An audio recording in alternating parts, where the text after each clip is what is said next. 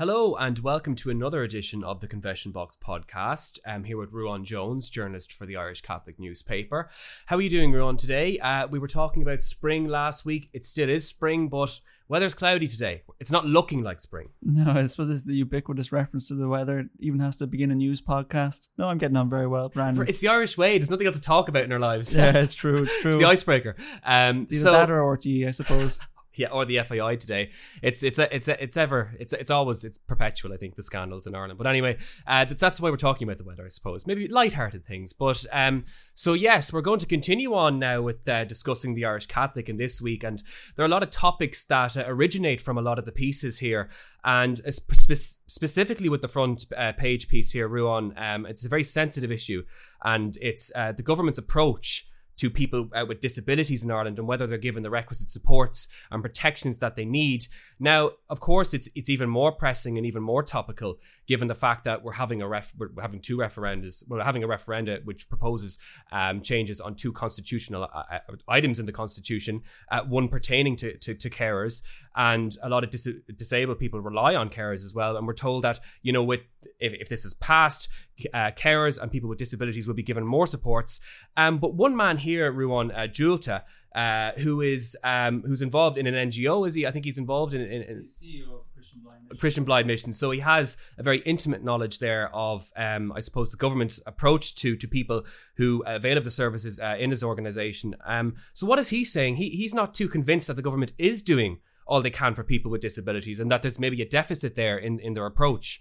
Yeah, so GOVT Rockneen, who is CEO of Christian Blind Mission, he's warned that the government is really forgetting people with disabilities, that it's failed to make any progress on substantive issues on disability inclusion, and that really people with disabilities are left as secondary in Irish life. And he was responding to a report, a really stark report from the Joint Oireachtas Committee on Disability Matters, which really showed that there's actually been, not just that there's been a delay in progress since about 2018 when Ireland ratified a UN agreement on persons with disabilities, but also that there's been regression in certain areas. And what Mr. Rockneen highlights is areas around right to life, accessibility and mobility. And as you say, there's a number of things going on that pertain really closely to the lives of people with disabilities. You have the referendum on care in the Constitution, which, you know, the government argue that is going to strengthen provision of care to people with disabilities, while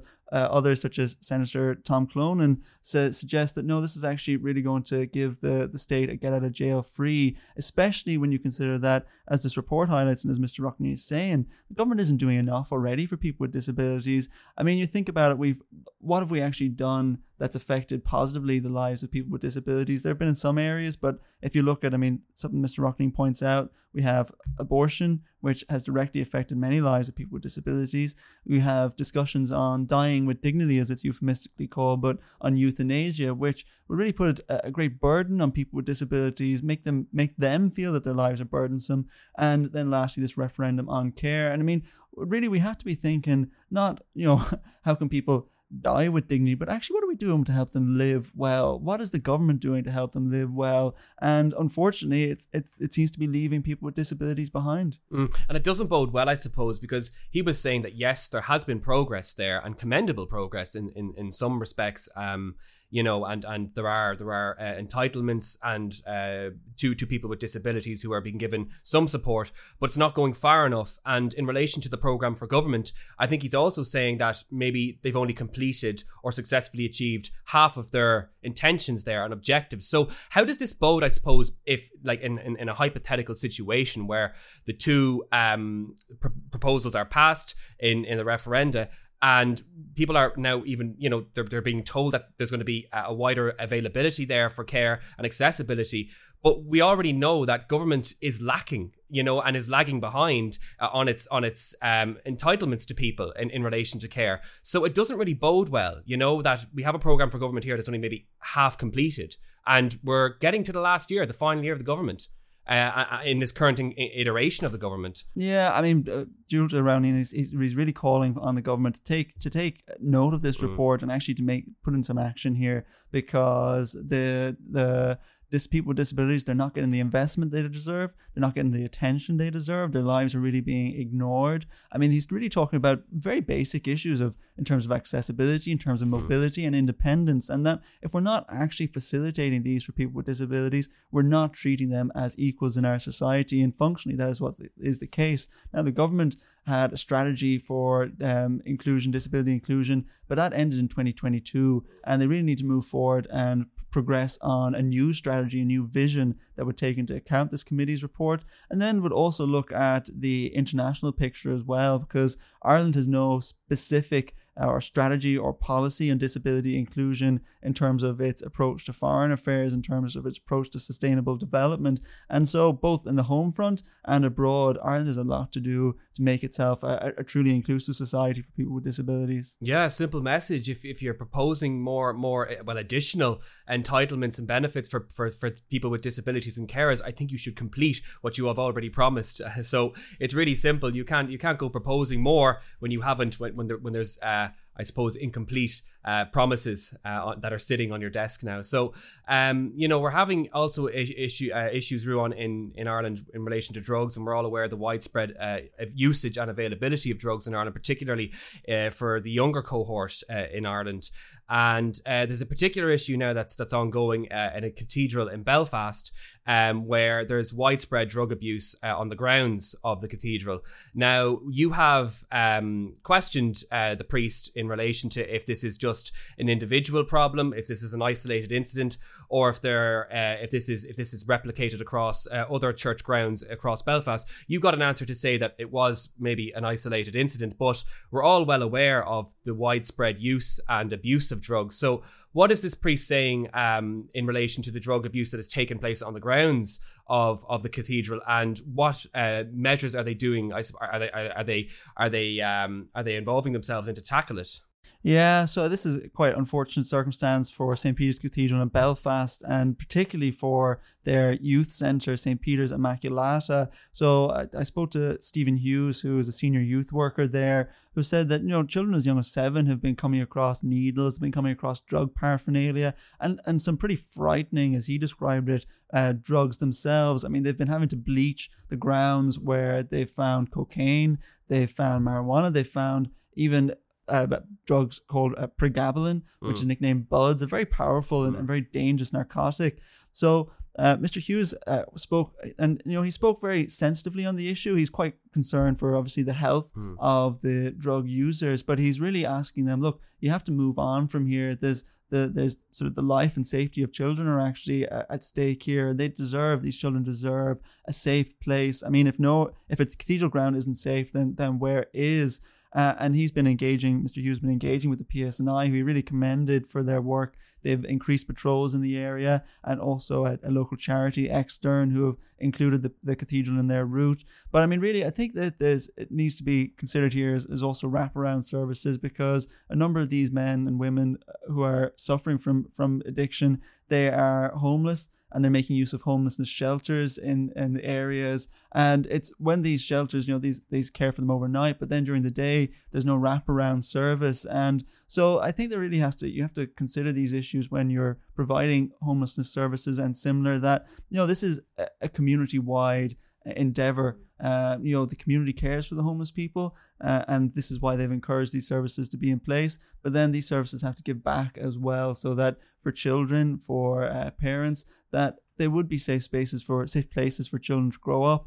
And I mean, as you've said, there's a wider issue of drug use in Ireland, across the island, and it really does point, I think, to a lot of the breakdown of our social networks, really, in many ways, that many people feel disenfranchised and have no investment in what's around them. They have no real vocation or call to take part in something higher or beyond themselves, and so they're really looking for short-term fixes, and it's very difficult once you get locked into that to come out of it. But as I say, I mean, like, this is not just a case of a few people with, say, mental health difficulties or something getting trapped in this. This is wider. I mean, you're seeing it a lot in middle class circles as well. I mean, the amount of cocaine usage in Ireland has shot up, and particularly in rural communities where people, I think, can be quite isolated. So it really does point to the fact that actually, if we want to tackle these problems, yes, there's a social case, there's a judicial case here, there's also a cultural one as well, where we actually have to take into account, well, what's driving people towards this?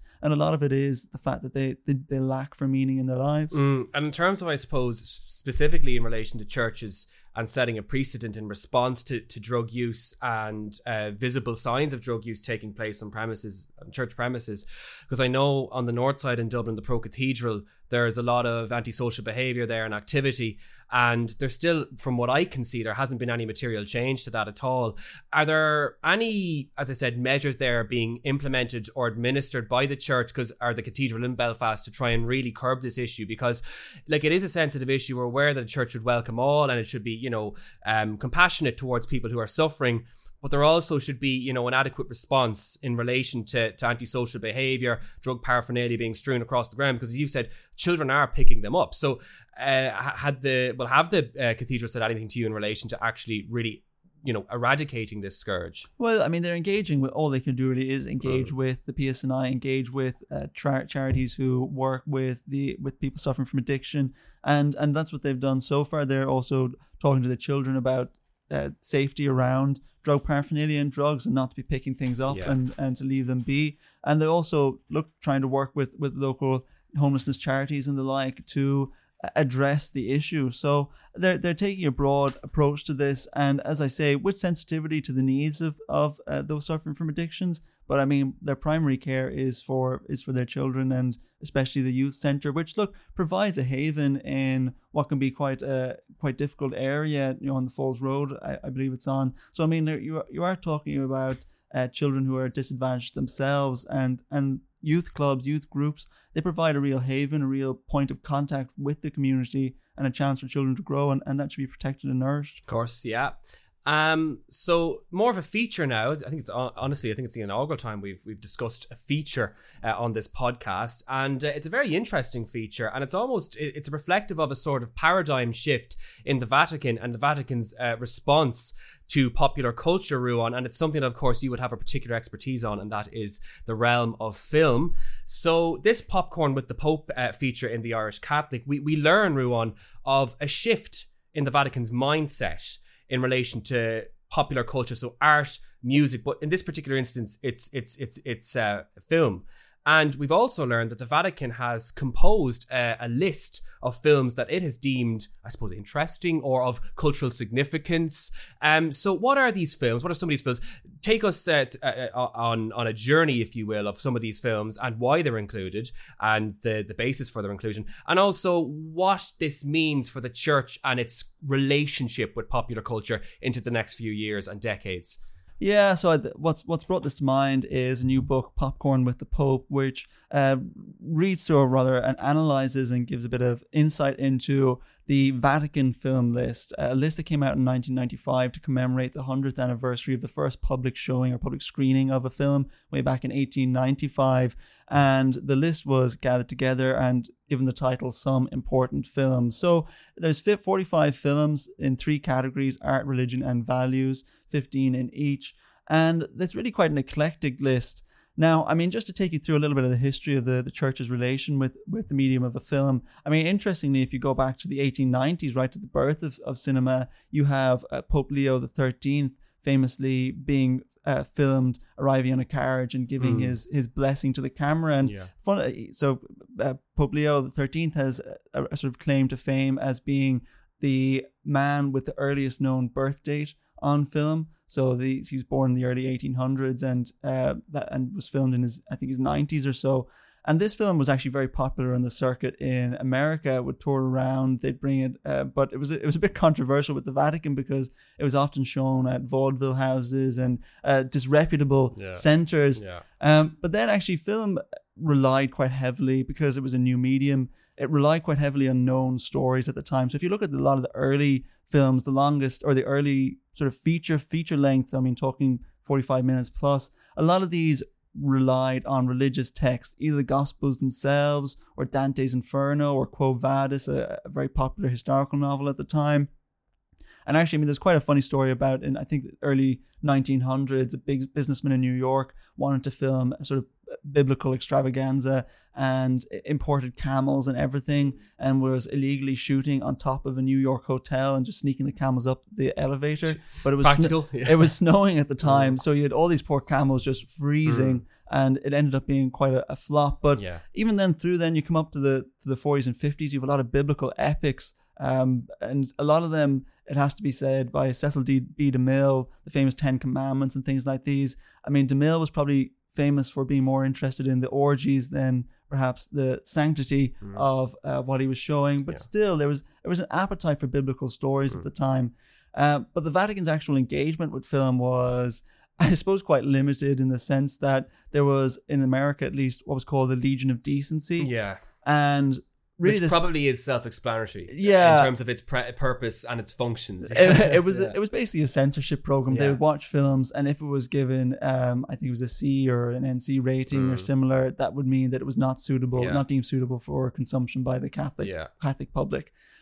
So this film list in 1995 shows quite. I mean, the Legion of Decency, that was active right up to the 1980s. This 15 years later comes out from the Vatican, a very eclectic list of films, which actually includes a number of those which were deemed unsuitable. So Fellini's, Federico Fellini, the famous Italian filmmaker, his 8.5, a sort of strange biopic about his life, was included both as a condemned list and also on the Vatican list. Yeah. But it's really quite an interesting list. So you have quite an avant-garde selection in there. And I mean, a lot of the films I've noticed that, films I wouldn't particularly associate with the Catholic Church, nor would I believe that the Pope would be kind of readily sitting down to watch them, you know? Well, who knows? It's hard to imagine any Pope sitting down to watch a 5-hour silent film about the life of Napoleon, but that makes it onto the list as well.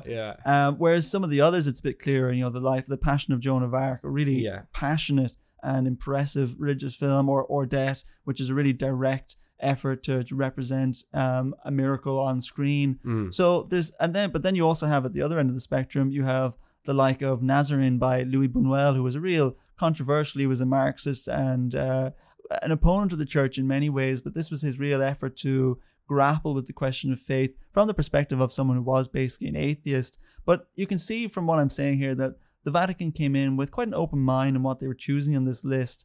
And so in the religion section, you have films which would be more expressive of a devotional outlook. So something like Babette's Feast from the 1980s, a Danish film. I'd really encourage everyone to start there. It's Pope Francis's favorite film, and it's a really charming insight into religious life, both the spiritual and even a sacramental element as well.